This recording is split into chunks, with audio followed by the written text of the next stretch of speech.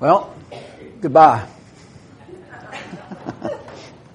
Actually, this is not my goodbye, but rather a famous goodbye of the Bible. I guess if you had, if it were Jeopardy, it'd say famous goodbyes of the Bible, and this one might be for 100 or something. Because I think probably the first goodbye that everybody would think of was the time that Jesus stood there with His disciples and He ascended into heaven. And that had to be, an incredible goodbye. But beyond that one, this is one that comes to mind pretty quickly and fits with our study this morning in looking at the book of Acts. And it's a look at the Apostle Paul, and as he says goodbye to the elders there at Ephesus, that he's not going to meet with them at Ephesus, as you'll see in a minute. But let's just go to the end. So this is before he gets on the boat, and I want you to notice that they wept. They wept freely. So there was a great deal of emotion involved in this goodbye. When you think about that, there are a lot of goodbyes. And for example, at school the other day, we had an end of year celebration, and there were a lot of people that came and they were shaking hands and they were saying goodbye, and some of them going off for the summer and may not see each other all summer. And then some people were leaving to move to another district or move to another state. And so, those goodbyes perhaps were a little sadder. But I didn't really see anybody come to tears. Probably because of the excitement of getting out of school. That may have overwhelmed any of that. But this was a sorrowful moment for this group of people, and probably for the Apostle Paul as well. And I want you to notice that there were two main reasons that they were sorrowful. One, the words that he had just spoken to them. And so we want to look at those words. What would evoke the kind of emotion that would be of that strong, where they would be led to tears? And then the second thing is that they would see his face no more. It's obvious that they had a relationship with him. They had been through some things together. We're going to look at that briefly as well.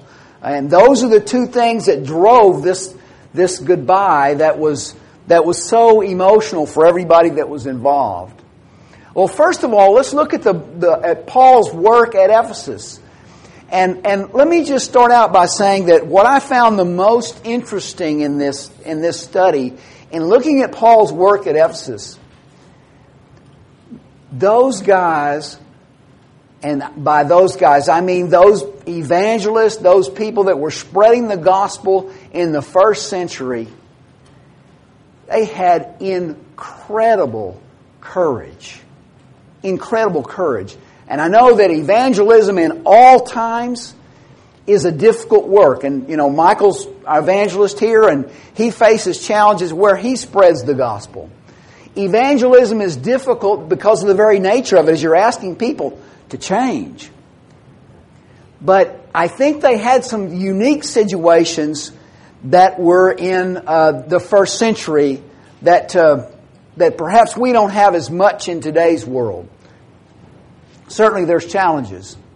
But here's what Paul does. He comes to Ephesus, and the first thing he does, he finds a few disciples. They're described as disciples, but they hadn't been taught the baptism of Jesus. And so the first thing he does is he gets these people that have been baptized into John's baptism, and he teaches them about baptism into Christ, and he does that for them, and they receive the gift of the Holy Spirit. So we see that initially.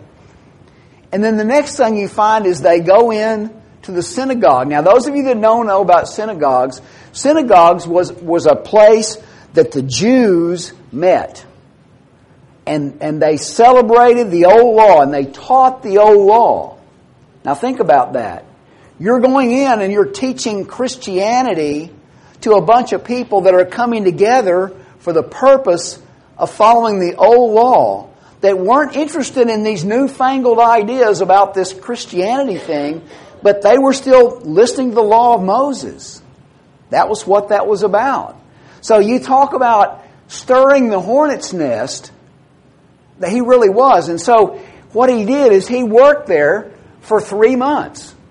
And as he got all the Jewish converts that he could, when he tried to connect, of course, using the law to convince them that Christ was a fulfillment of their law, but you know that only would go so far, and he couldn't convince them all. And so at some point, he made the decision, this is not productive anymore. Let's take our works to the Gentiles. And so that's what he does for a couple more years. He leaves the synagogues, he stops teaching the Jews, and he goes to this school. And from what I can understand, as probably most of you know, the Apostle Paul was a tent maker. And so it would seem that in the morning hours that this school of Tyrannus would be going on and conducting its normal affairs. And then perhaps the Apostle Paul and some other members, Paul would build his tents at that time and earn a living. And then in the afternoon, or about what I understand is about from 11 to about 4 or 5 o'clock in the afternoon, the Apostle Paul and this Christian movement, these people that were baptized and these early disciples, they would take over this school of Tyrannus for the purpose of teaching the people. Now, there's an interesting verse that says that all in Asia heard the word. So I don't want you to get the impression that they would open up and there'd be 2 or 3 people come in and they would talk to them. There must have been undoubtedly hundreds and thousands over the course of these 2 years that heard the word, and some of them converted, and because of that, the church there at Ephesus grew. So that was a mighty work. I just want you to look at what he did. And this is pretty standard in New Testament conversion, is he comes in, he finds a few believers. Now that's his core. He starts to work with them. He starts to develop them. He teaches them the right way. Then he moves on. He goes to the Jews. He converts as many as he can there, but he recognizes that there's going to be a diminishing return to that. So then he goes on to the Gentiles, and he converts out of this school of Tyrannus for about 2 more years while he resides there in Ephesus. But just like when he taught the Jews, if that was the stirring of the hornet's nest, this is the poking of the bear. Because he's talking and converting a lot of pagans. And pagans bought a lot of wares to celebrate their idols. And there are merchants behind the making of all of these things. Well, suddenly these guys, there's a guy there named Demetrius, and he gets these local merchants together, and he says something like, "Hey, this guy Paul, he's ruining our business. You know, their market's beginning to collapse because people aren't buying that stuff anymore." And so there's a riot that occurs there in Ephesus. It's a very strong uprising because of that. So again, I don't want you to get the idea that this is a small movement. This is a huge movement that had been noised throughout the whole city and really throughout all of Asia. A very big deal. So now again, think about if you're one of those converts. You've heard Paul teach for a little over 2 years now. And you've heard those conversions. You've been part of that movement to follow Christ. You've been persuaded yourself.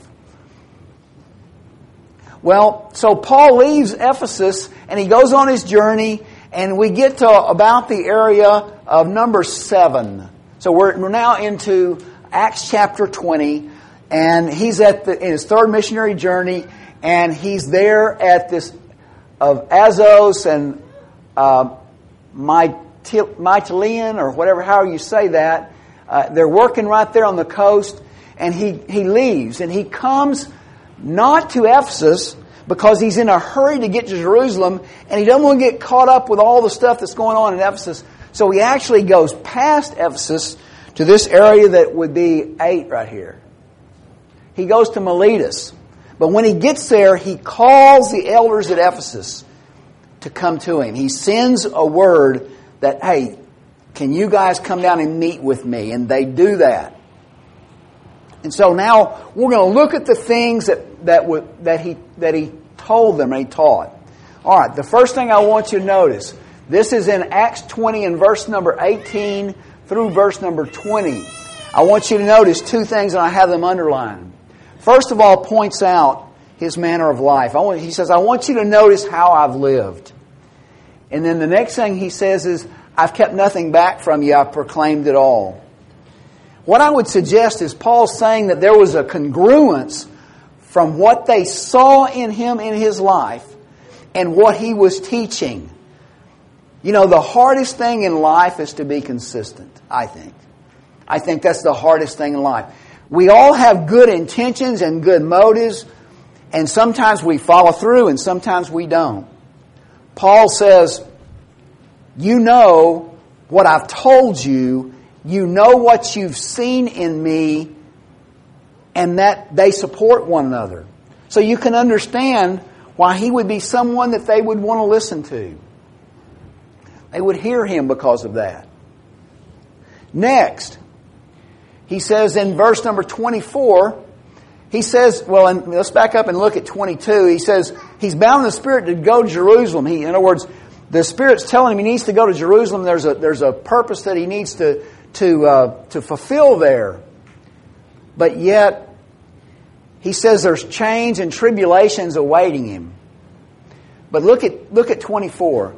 But none of these things move me, nor do I count my life so dear that I may finish my race with joy. Have you ever been part of something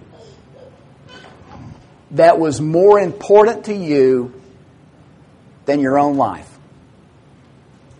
That's what he's saying, right? That's what he's saying. He says that this journey that I'm on, this cause that I'm a part of, is more important than all the suffering and all the trials and everything that I'm going to go through. Doesn't matter, because I've got my focus on the goal, and whatever's in my way are just obstacles I'm going to plow right through, because the cause is bigger than me. Now think about this again. This is the same guy that about 10 chapters earlier, what was he doing? He was persecuting the church. He was trying to put it out. He was trying to stop this heresy. He was one of those guys who would say, I'm not listening to these newfangled ideas about Jesus. And here he is, willing to die for the cause. Not only die, but suffer in death for the cause. And so he did. Now, again, you can imagine, think about the effect of emotion on people when you're around someone that is so committed to such a thing. And so you can begin to understand why they would cry. Connecting with a cause, something that's bigger than oneself. That's what Christianity is. And then in verse number 26, he says, I testify to you this day that I am innocent of the blood of all men, for I have not shunned to declare to you the whole counsel of God. He's held nothing back.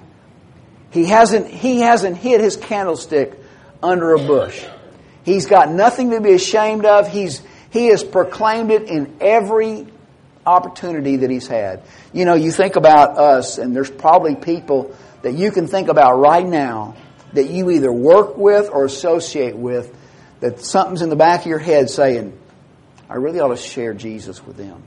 I really ought to share that with them. Paul didn't have that. Paul said he was innocent of the blood of all men because he had told them the whole counsel of God. He had dedicated his life since conversion to doing that and held nothing back. And even in the face of great tribulation, even in the face of all the perils that he faced, he did that.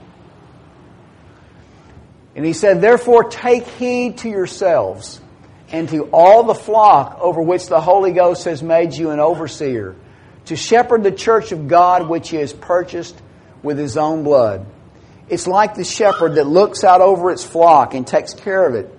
Tries to keep it together, because you know if you get one of the sheep that begins to stray off, becomes a target, don't they? If you're not surrounded by other Christian people, you become a target for the devil. And so a good shepherd will try to keep his flock together. And so he's challenging these elders. He's about to leave. He's not going to see them anymore.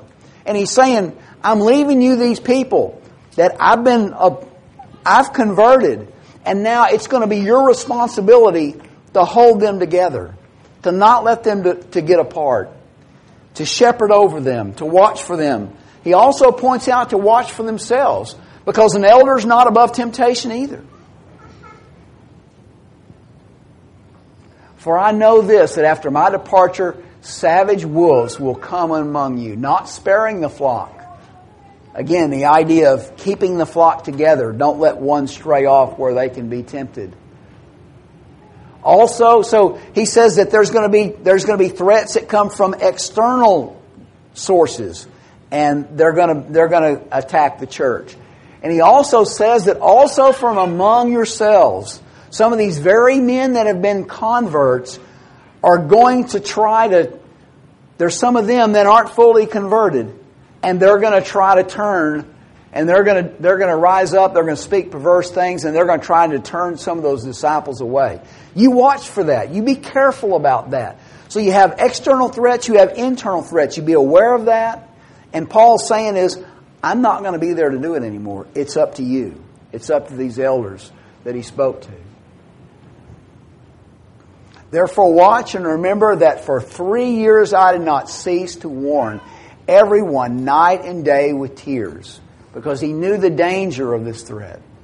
He knew how serious it was. So, brethren, I commend you to God and to the word of His grace, which is able to build you up and give you an inheritance among all those that are sanctified. He reminds them of the prize. He reminds them of the goal. He puts them back in remembrance that there is a reality, there is a reward, that it's not just something he was doing to do it, but rather he had his eye on a prize, and that prize was not only available to him, but any that would hearken unto his words and continue in that. I've shown you in every way by laboring like this that you must support the weak. And remember the words of our Lord Jesus that said, it's more blessed to give than to receive. And when he had said these things, he knelt down and he prayed with them. So at the end of this talk, the end of this long journey of conversion there at Ephesus, of work, of going away and then coming back for one final meeting to meet with these elders, to charge them with the duty of looking after that flock and taking care of them. He kneels and he prays with them. And then we return to the scene where we started, that now we have Paul about to get back on the ship, to head toward Jerusalem, because that was where he was going. And they wept freely, and they fell on Paul's neck and they kissed him, and they accompanied him to the ship.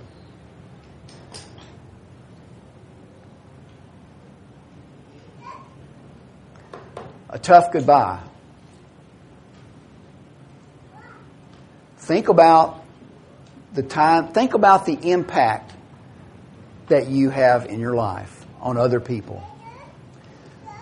Think about if you were to say goodbye to your church family, what impact would there be?